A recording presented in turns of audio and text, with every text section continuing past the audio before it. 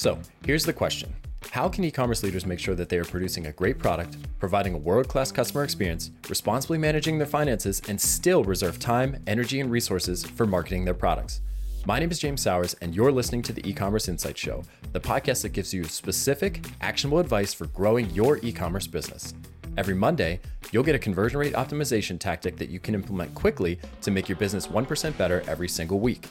Every Thursday, we sit down with industry experts to go deep on a specific aspect of running a successful e-commerce business.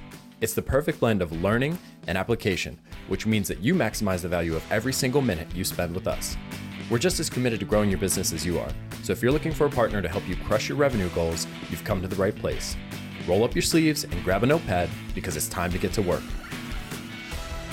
Welcome to the E-commerce Insight Show. Kelly, so glad to have you here to talk about a bunch of different subjects. We're going to talk design, development, probably conversion rate optimization, future of e-commerce. It's going to be a great episode. Before we get into the meat and potatoes of the conversation, quick couple of sentences about who you are, what you do, and maybe a project that has you excited right now. Yeah. So first off, thanks for having me on here. Really excited to be here. I am the CEO and founder of the Taproom, our Shopify Plus agency based out of Atlanta. That's where I am. Our team is remotely distributed though. And we spend most of our time working with merchants who are high growth, between $2 and $20 million in annual revenue on custom development solutions. So they're looking for something a little more out of the box. So we're doing the fun API work, the unique subscription integrations, the headless builds, all those kinds of fun projects. And project I'm excited about right now. So we recently launched a headless store called Prep Deck, and they had their Prime Day sale. So they launched on a Thursday and then Prime Day started Tuesday. And I watched, it's a little skewed because there was a sale, but I watched the conversion rate go up. I think it was like 140%. And that is a beautiful, beautiful number to see. Yeah, I mean, that's a bold move to launch a new headless website on Thursday, have a big push on Tuesday, but that's why you work with somebody like Kelly, right? Like there's a reliability there that gives you the confidence to pull the trigger in a timeline like that. So that's awesome. So you guys work primarily, you said 2 to 20 million. I suspect that our audience is on the earlier side of things. So they're trying to make that first million or go from 1 to 2 or something. So we might get into a little bit more of the off-the-shelf solutions, if you don't mind, like the tech stack that somebody can get started with. And then when they get to the point where they can come to someone like you, someone like the Taproom agency, then we could talk about what a custom build looks like and what that experience looks like, if you're all right with that. But before we get into the technicalities, I'm just curious, this is kind of my fun icebreaker question. If I gave you a magic wand today and I said you can eliminate one thing from e-commerce marketing or just e-commerce operations in general, and you never have to encounter it again, whether that's like a client complaint or a tech issue or whatever, what do you wave your wand and get rid of in the next 60 seconds? Spin the wheel pop-ups. Oh, hate them. Don't even have to think about that one. Can I add to it though? Can I get the full spin the wheel pop-up experience that also includes the sarcastic, no, I don't like saving money. No, I'm not feeling lucky today. That has to go. Please, that has to go. Stop it. It's a dark pattern.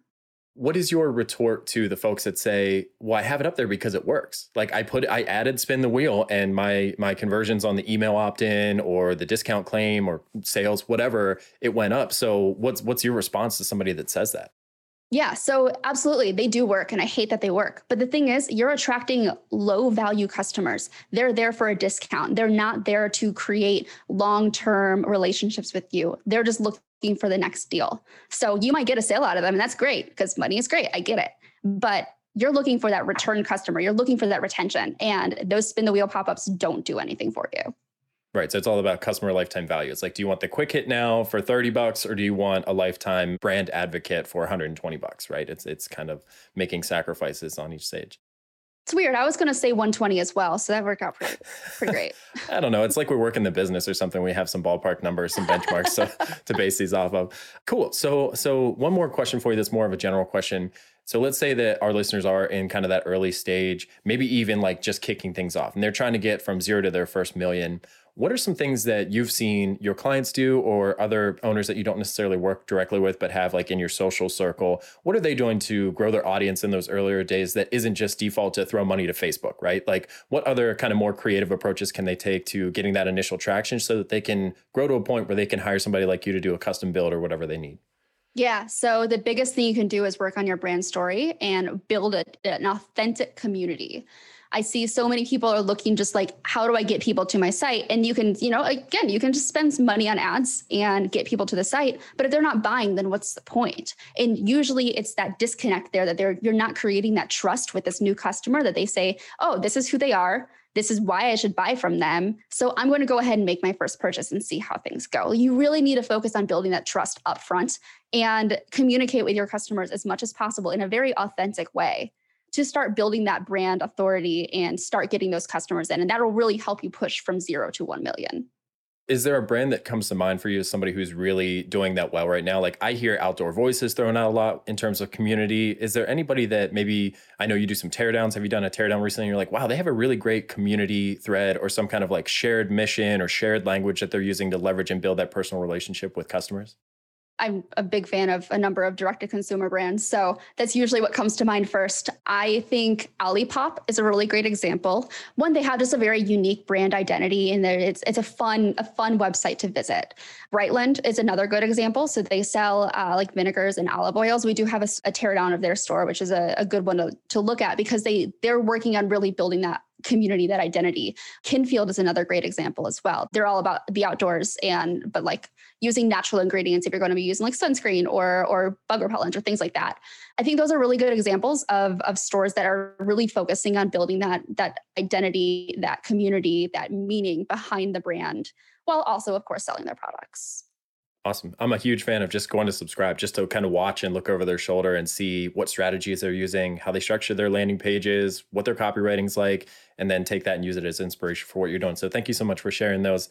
Listen, you said you guys do a lot of custom builds at the Taproom agency, which leads me to believe you've got like a design and a development background that is specifically catered to the Shopify ecosystem, I'm guessing. So maybe tell me the quick version of like how you got into that. Did you start out with a computer science degree, or is that something that you acquired over time? And then why you guys are kind of positioned in a strong way to provide value to Shopify merchants and getting them that custom solution they need.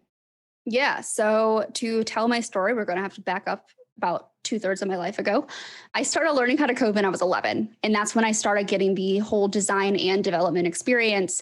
There's a website called Neopets where you can have your own virtual pet and you can create your own community. To customize the community, you have to know how to code. So that was the start of my development career. I signed on my first freelance client when I was 14 years old. And it was for a hunting supplies store, which could technically be like very close to like an e-commerce store. It just did not have the transactional component to it. But you can like shop and look at the different products and things like that. You would just have to call to actually purchase. So kind of funny that 14 years old, I just turned 30 last week. So 16 years later, I'm still focusing on e-commerce, but here we are. Over time, I realized that I'm not a good designer, but I'm a really great developer. And so I continued to hone my development skills over time, but I didn't want to actually go into development full time because I thought I'd grow to hate it.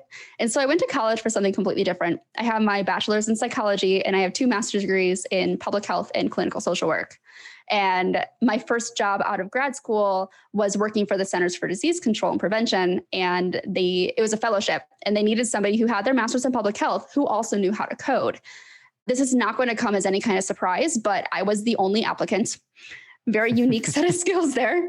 I was still freelancing while I was at CDC. So that was 2015. We're kind of jumping forward a little bit here. In 2014, I discovered Shopify and I went all in probably 2 months later because I loved building the online store experience as opposed to like WordPress brochure kind of websites. I just loved everything about Shopify theme development. In 2014, I became a Shopify partner, Shopify expert. And in 2015, I lasted 9 months at CDC before I jumped ship and my husband and I got married and I can get on his health insurance, important things. And I went all in on freelancing. And so I went from freelancing in September of 2015, going full-time freelancing to October 2017, started the Taproom. And last month we just celebrated 3 years at the Taproom. So long journey to get to where we are today. But I think the fact that I have a background in development has really helped shape who we are at the Taproom. And the fact that while we are a pseudo full service agency, we don't offer paid search or paid social, but do pretty much everything else. It's really helped figure out who we want to work with as far as our client load goes, our client base, because we enjoy doing the custom work, the challenges that come with a custom development service. And while we are a 12-person team, 6 of us are developers. So They're really like the core of the team there. And you said you're a distributed team. So like, how does that shake out in terms of footprint? Like where are people located and that kind of thing? Yeah. So we have 4 people, one, two, three, four, I believe, in the metro Atlanta area. And then everyone else is spread throughout the US with one person in Scotland as well. Yeah, I'm sure it doesn't hurt that you have that psychology background too. And even the social work aspect, like there are elements of that that I think are transferable, especially if you're getting into consumer psychology and the e-commerce side of things. I also have a healthcare background. I did public administration. I have a master's in public health, and then I got my MBA. Like, Woohoo! yeah, there's a lot of healthcare overlap with e-commerce. I'm finding more and more as I talk Oh, to yeah. folks, and I'd have to sit on a couch and have somebody tell me what the meaning behind that is. But it is weird that I keep seeing these concentric circles between healthcare and e-commerce, and maybe it's just that selfless service to others kind of thing and wanting to help others be better. I don't know. But yeah, so in terms of the development side of things, you started with this Neopet stuff. I'm trying to figure out what time of the world that would have been, because I started with like MySpace customizations and then later on GeoCities. I think I've got that order right, but I might have to flip those. So that's like where I learned HTML and CSS because I saw other people with cool profiles or cool websites. I'm like, I got to figure out how this is done. Still to this day, like I can modify HTML, I can modify CSS, I can like read it, but I can't, if you give me a blank page, I can't really create much of anything for you. So it's funny how kids are just so interested in something like that. And then 10 years later, 15 years later, you're doing it professionally and making a good living from it, as far as I can tell. And so it's a really interesting story that you have there. If you had to quantify or somehow describe the value of like development in terms of custom design versus off the shelf themes, where do you draw that line between like, you could probably get away with an off the shelf theme until what happens? And then what's the value of going with someone like the Taproom to get a custom solution made for you? Yeah, so we actually have a lot of clients who do use themes from the theme store. And it's something I stress to clients as we're like, when we're going through the lead process, is a lot of merchants don't need a custom theme. They're beautiful, they're fun to build as a developer, but they're not needed. And I'd rather you put your money and resources elsewhere and let us start with one of the themes from the theme store and customize from there. Usually it makes sense to go full custom. One, if you have a very unique brand identity and you want to have that full custom experience, or two, you just have a really unique user flow that kind of circumvents the standard Shopify workflow. And even then, we've had clients in the past who started with the theme from the theme store, and we completely redid their entire shopping flow, but it's the base theme is still a theme from the theme store. I mean, the important thing to remember is that these themes are a starting point. They're a template to allow us to save time so we don't have to build everything from scratch. We can just make changes to what we need to actually do. Again, I'm all for efficiency and speeding things up, and I'd rather see you put your money elsewhere instead of just putting it right into building a custom theme. That makes sense. So there's an important distinction between custom theme and theme customizations. Like, and those words sound very similar, but they mean two very different things. So I'm curious, when you come in to help out a client, I'm sure this is all across the board, but if you're going to do a theme customization, what does that process look like? Like, do you sit down with them and do an audit of their current website and say, here are the opportunities, and then which one of these do we want to prioritize? Like, what kind of things are you looking at? I imagine it's stuff like site speed and conversion rate optimization and things like that. So what is your kind of like, in a nutshell, your diagnostic process? And then how do you translate that into kind of like a project-based experience for the client? Yeah. So you mentioned social work might come in handy. Here's where it comes in handy. So I'm really focused on the future here. What are your current pain points, and how do you envision your business to look, a year from now or at the end of this project even? Like, what is that gap that currently exists? And I make a point the answer is not, I want to make more money. We do have to do a little bit of a deeper dive to see what your actual pain points are. What are your aspirations? Every lead conversation kind of turns into a little therapy conversation, but it happens, a therapy session.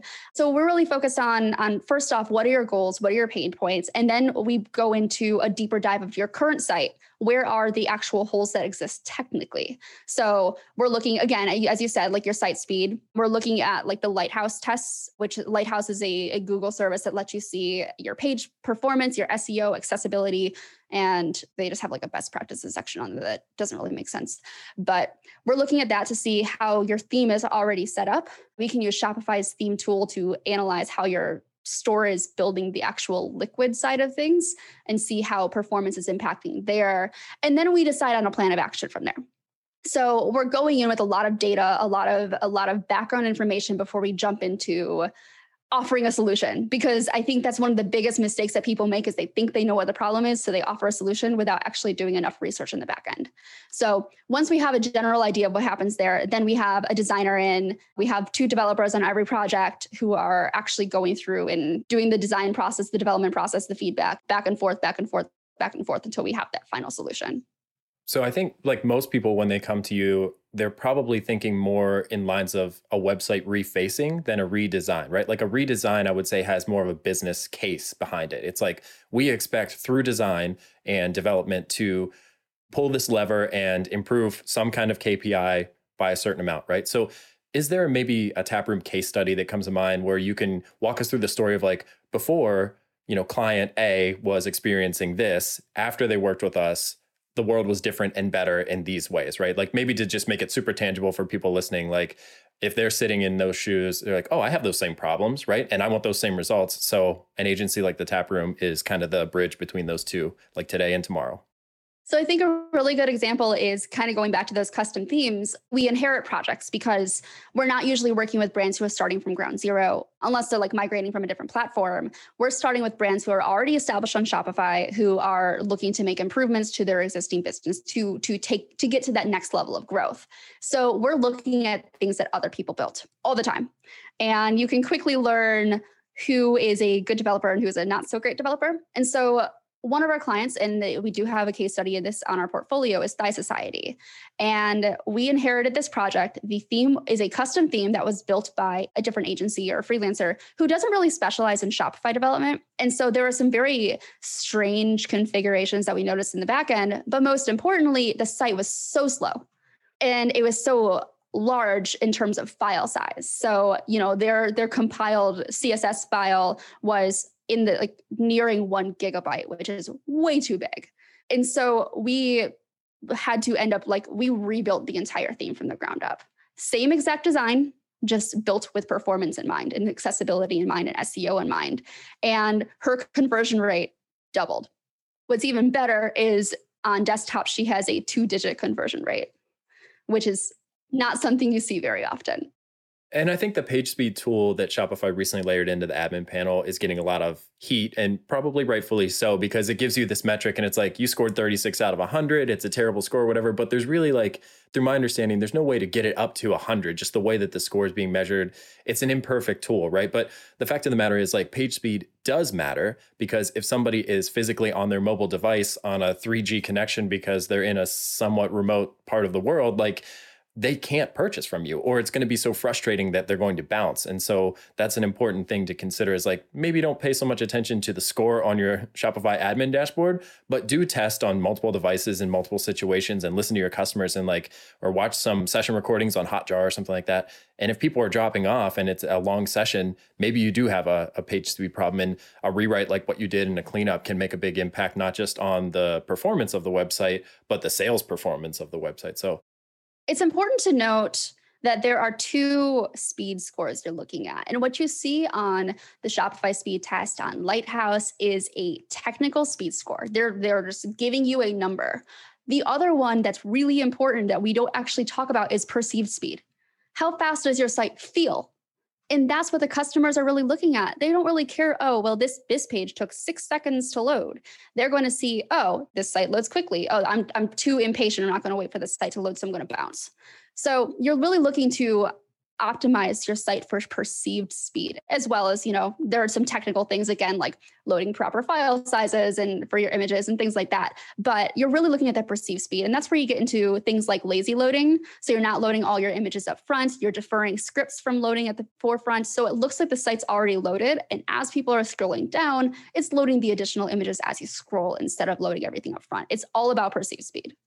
Yeah. And if that kind of terminology makes your eyes roll back and you're getting glazed over, that's why we have Kelly on the show, right? You just go hire Kelly and Kelly does it for you, because it gets super technical at some point. And the other thing to consider, I guess, is you're probably working on your site. Maybe you live in Chicago or Los Angeles and you have gigabit or fiber connection for your internet. And it's fast to you, but your customers aren't all in that situation. They're in New York City in a high rise with a shared Wi-Fi connection between 6 people. And you don't want them to not buy because they can't make it work. So listen, that's one aspect project that could be like a conversion killer? I know that you and one of your good friends run like a little side hustle, a little side project called Commerce Tea, where you do teardowns of websites and talk about some of these other conversion killing mistakes. Are there two or three that jump out at you as like stuff you're just kind of sick of seeing and you want people to start getting right out of the gates instead of having to have it discovered through something like an audit or a teardown or however you characterize those things?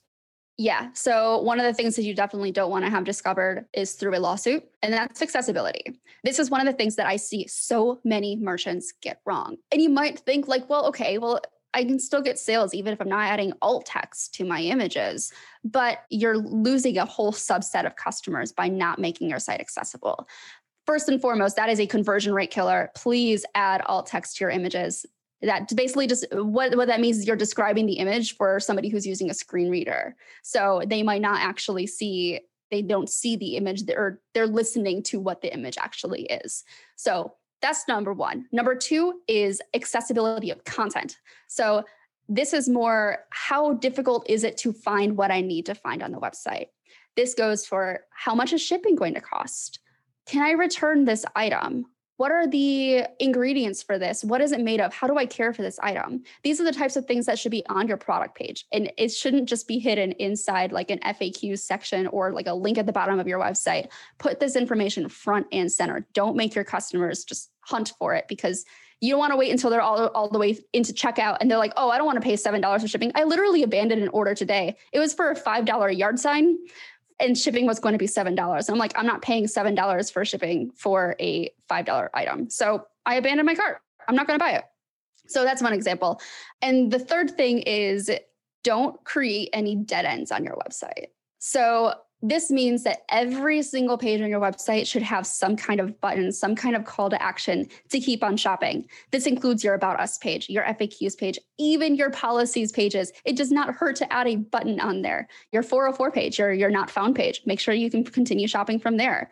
Your cart, often just continue shopping, easy button, add some additional recommended items that they might want to purchase. Just keep the flow going. Don't let people hit a dead end on your website and then not know where to go from there. Don't make them do the work to continue shopping.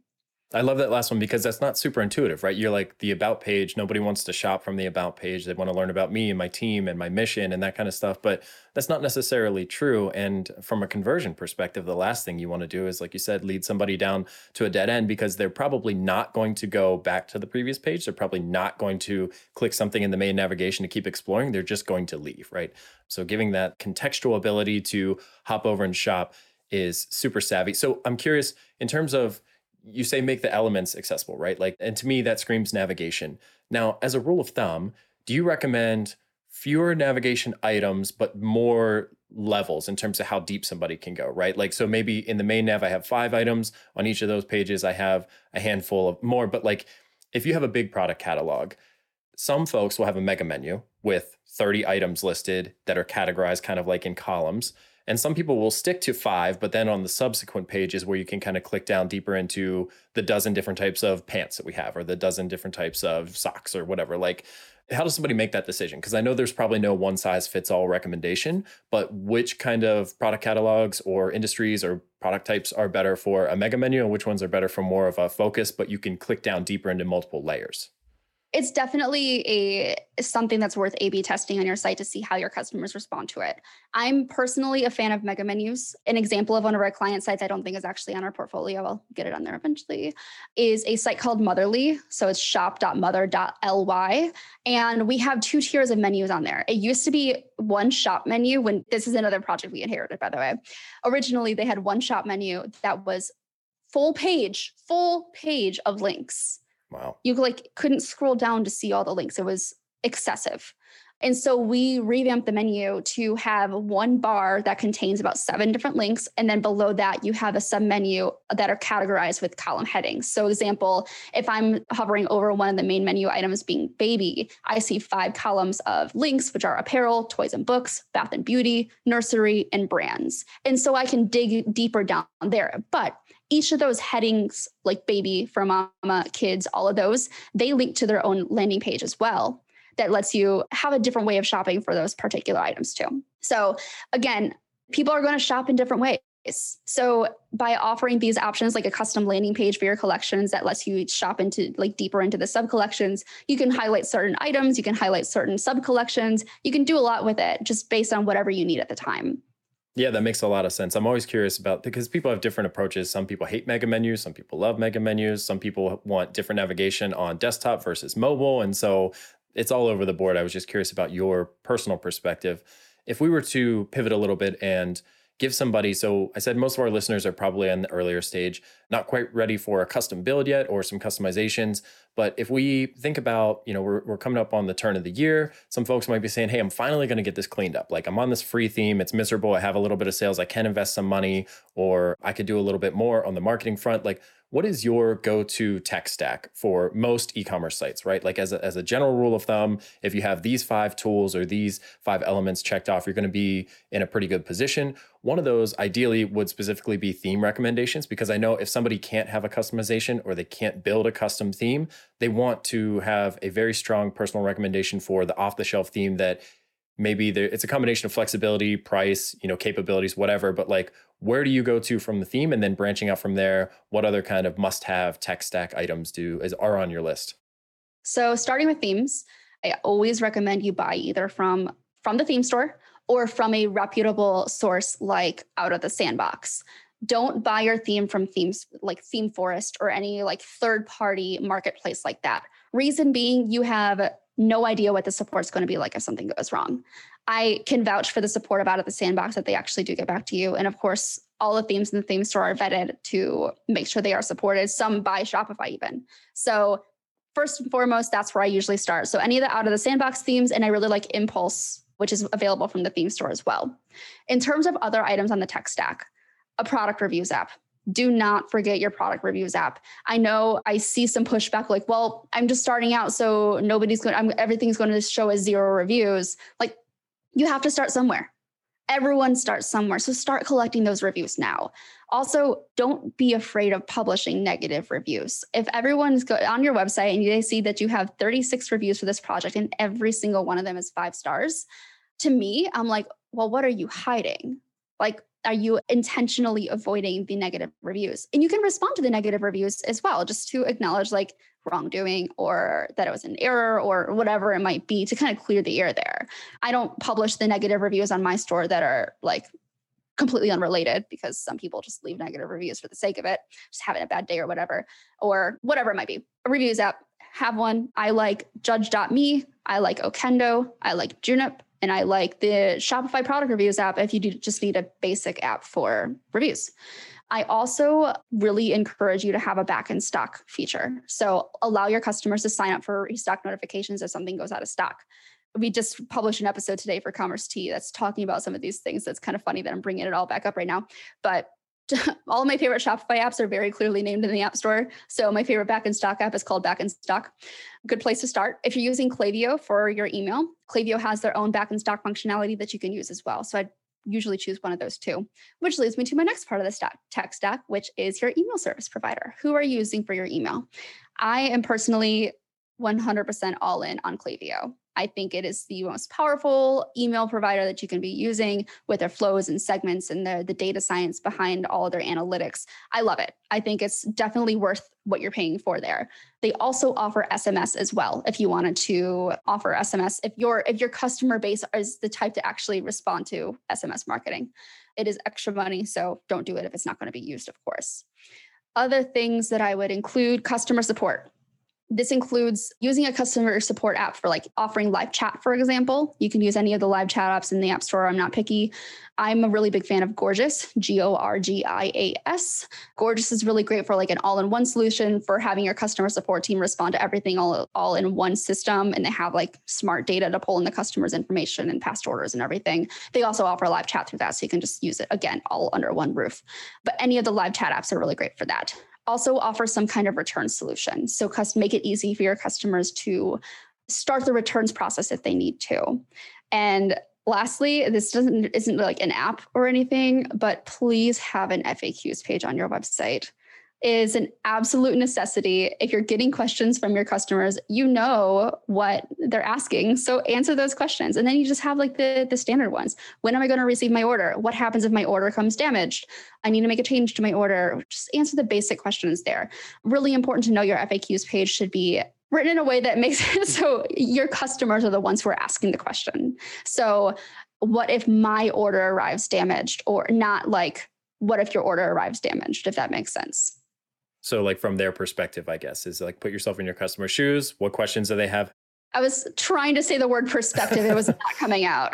Gotcha. Awesome. So, I mean, that was basically the best answer I could have hoped for from you. We'll probably have to make that to like some kind of downloadable PDF. So check the show notes. Maybe it'll be in there and it'll just be like category, theme, go with these, and we'll list it out there. That'll be your kind of checklist to get your proverbial house in order, I would say. My experience with themes, this goes for the WordPress side of the house if you're building a blog, but also Shopify themes is like, you kind of get what you pay for in a lot of regards. And so some of these will have a $200 price point. Like, don't necessarily let that shy away. I mean, if you're doing business anyway, that's probably a drop in the bucket. But if you're just getting started, like, your theme is one of the most important parts of your tech stack.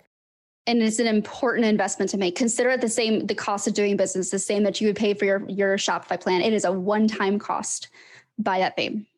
So if somebody's a little bit farther along and they've got a lot of those boxes checked, and they're to the point now where they're like, hey, I do have some stuff that I want to do that an off-the-shelf app can't necessarily help me do.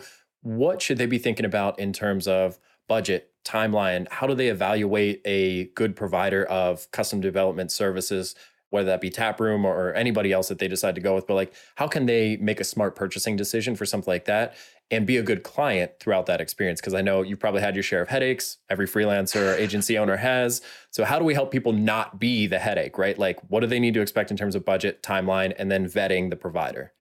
First off, don't go in expecting to have all the answers. You don't have to. That is the job of the agency to help you figure out, or freelancer, to help you figure out what it is that you actually need, what the solution is going to be. I find too often merchants will come to us saying, I need X, Y, and Z. And when I say Y, we have to back up and be like, okay, well, actually you need A, B, and C. So first off, trust the process. We tend to know what we're doing while we're here.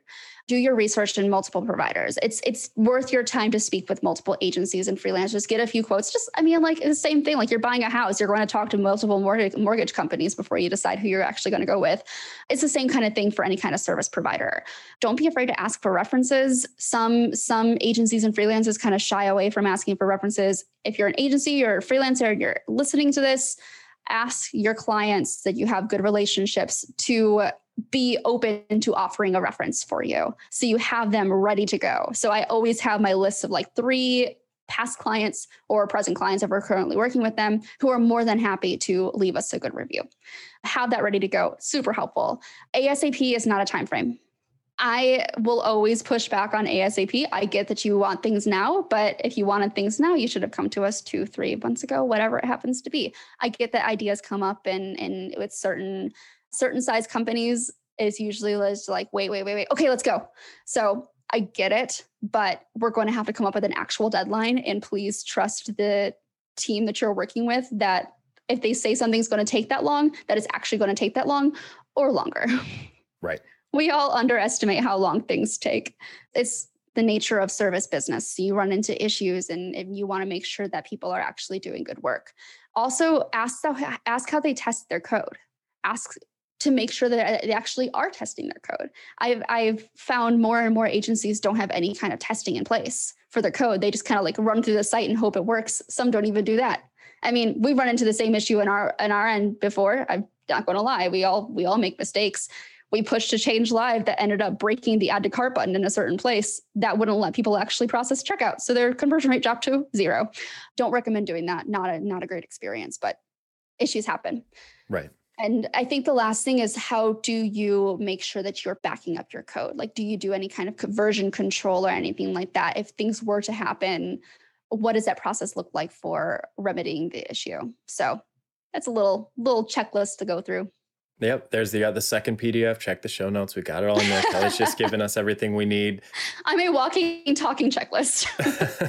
It's interesting you bring up the bug with the add to cart button because I actually got stuck in kind of the reverse scenario. So I was in a variant. They were very clearly A/B testing some kind of design decision because in the URL it said like variant and it had a string after it.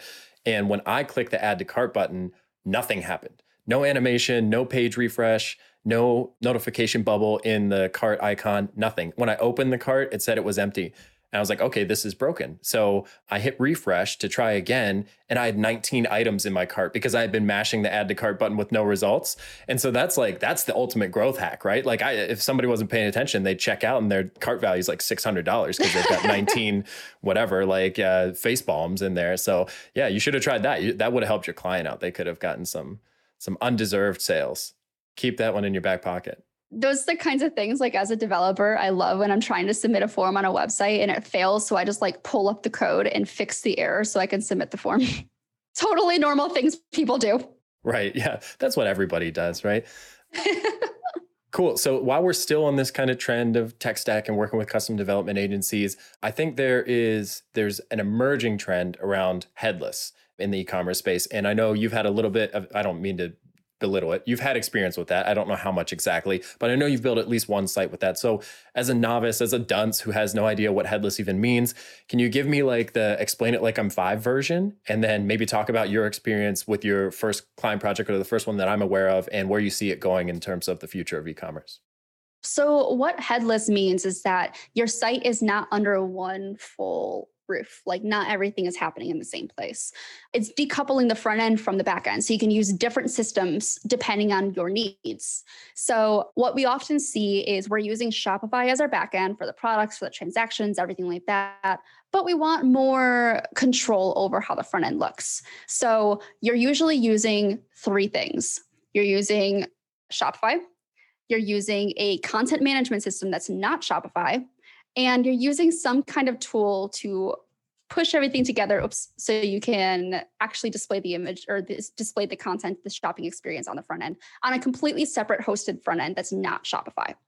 So that's really what we're working with here. I get that headless is like a super buzzword, but the most important thing to note is that you can use whichever systems you need to use to create a unique storefront experience, shopping experience for whatever your business needs. Usually the prime reason that people go headless is for speed, for performance, because you're no longer limited to the framework that Shopify provides with the themes.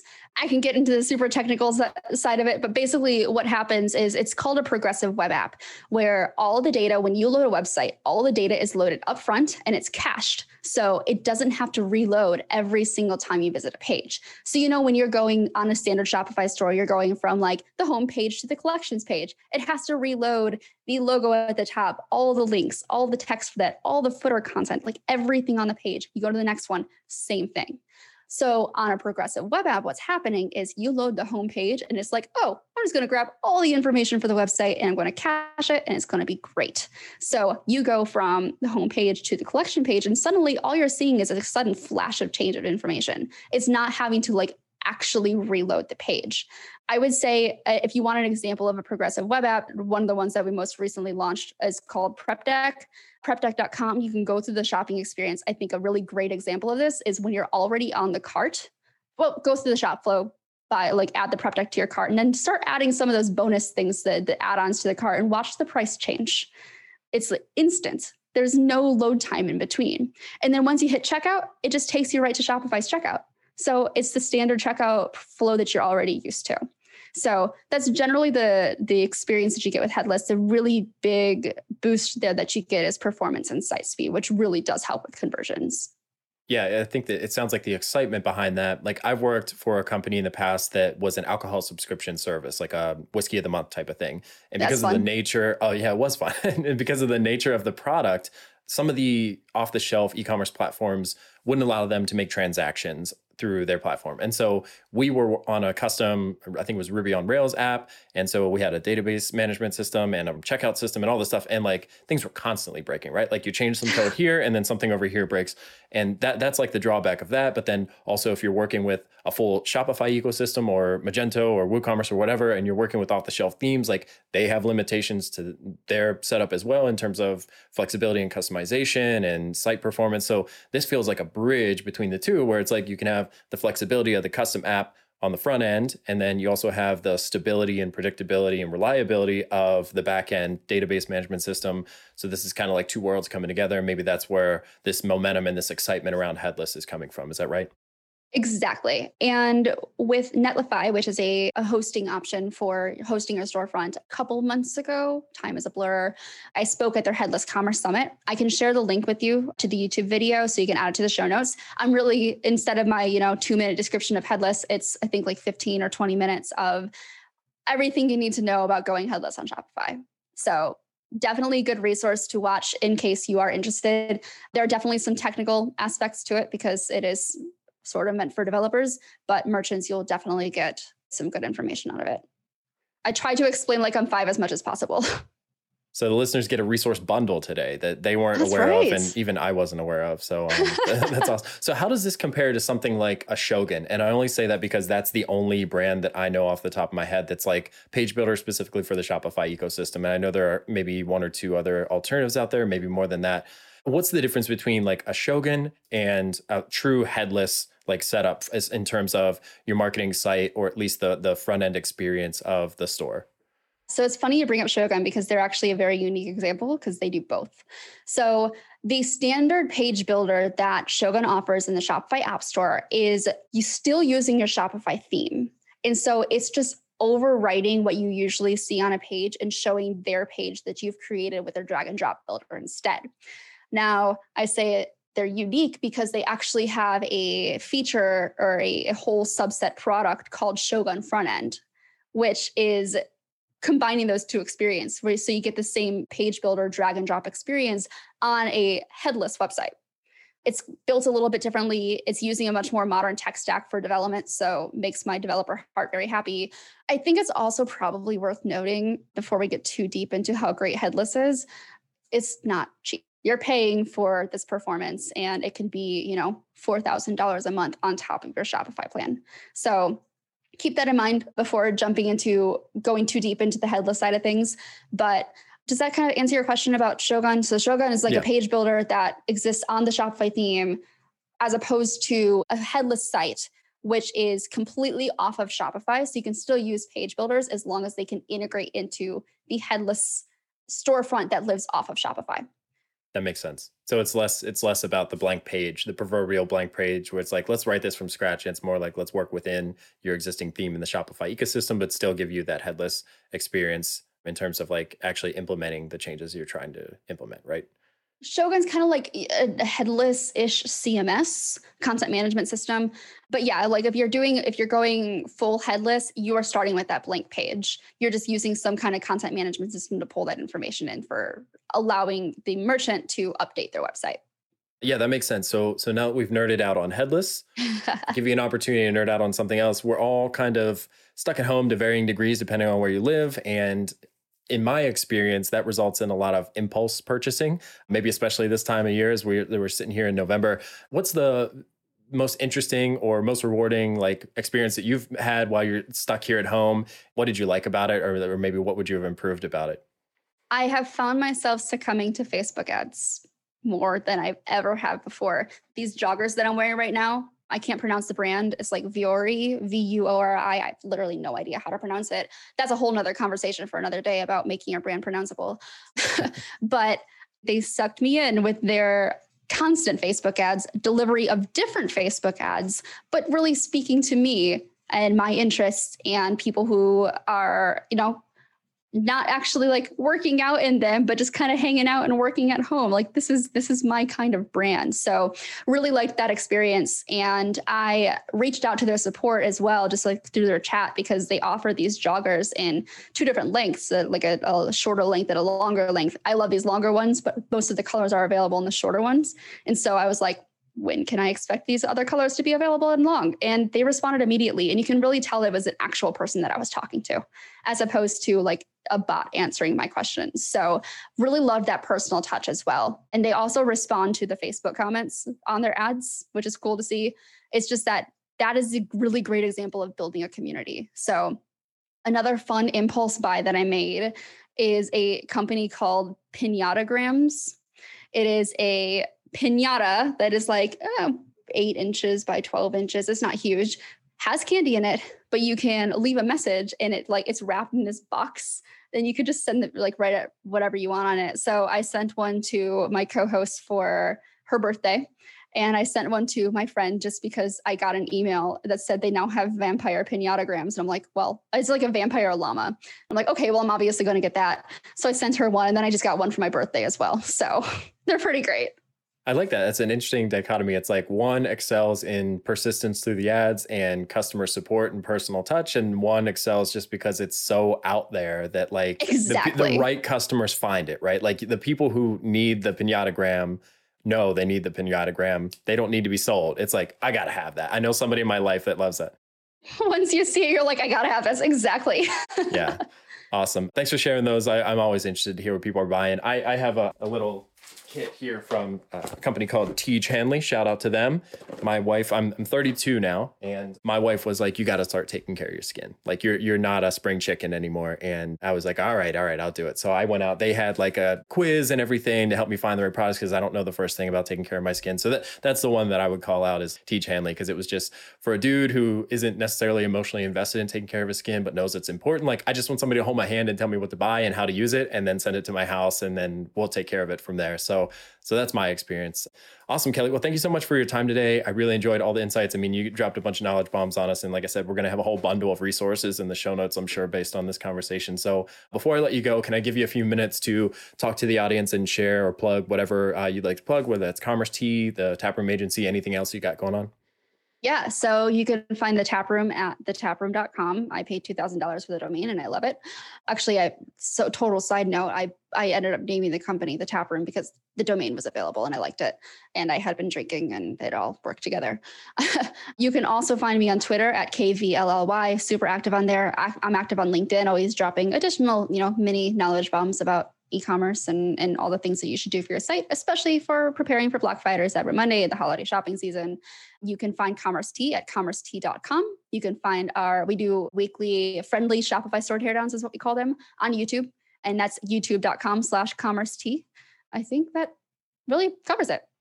Awesome. Well, thanks again so much for sharing your insights today. We'll call them knowledge grenades. They're like little tiny knowledge grenades that you share on LinkedIn. And then it's not quite a bomb, right? But it's just a little nugget.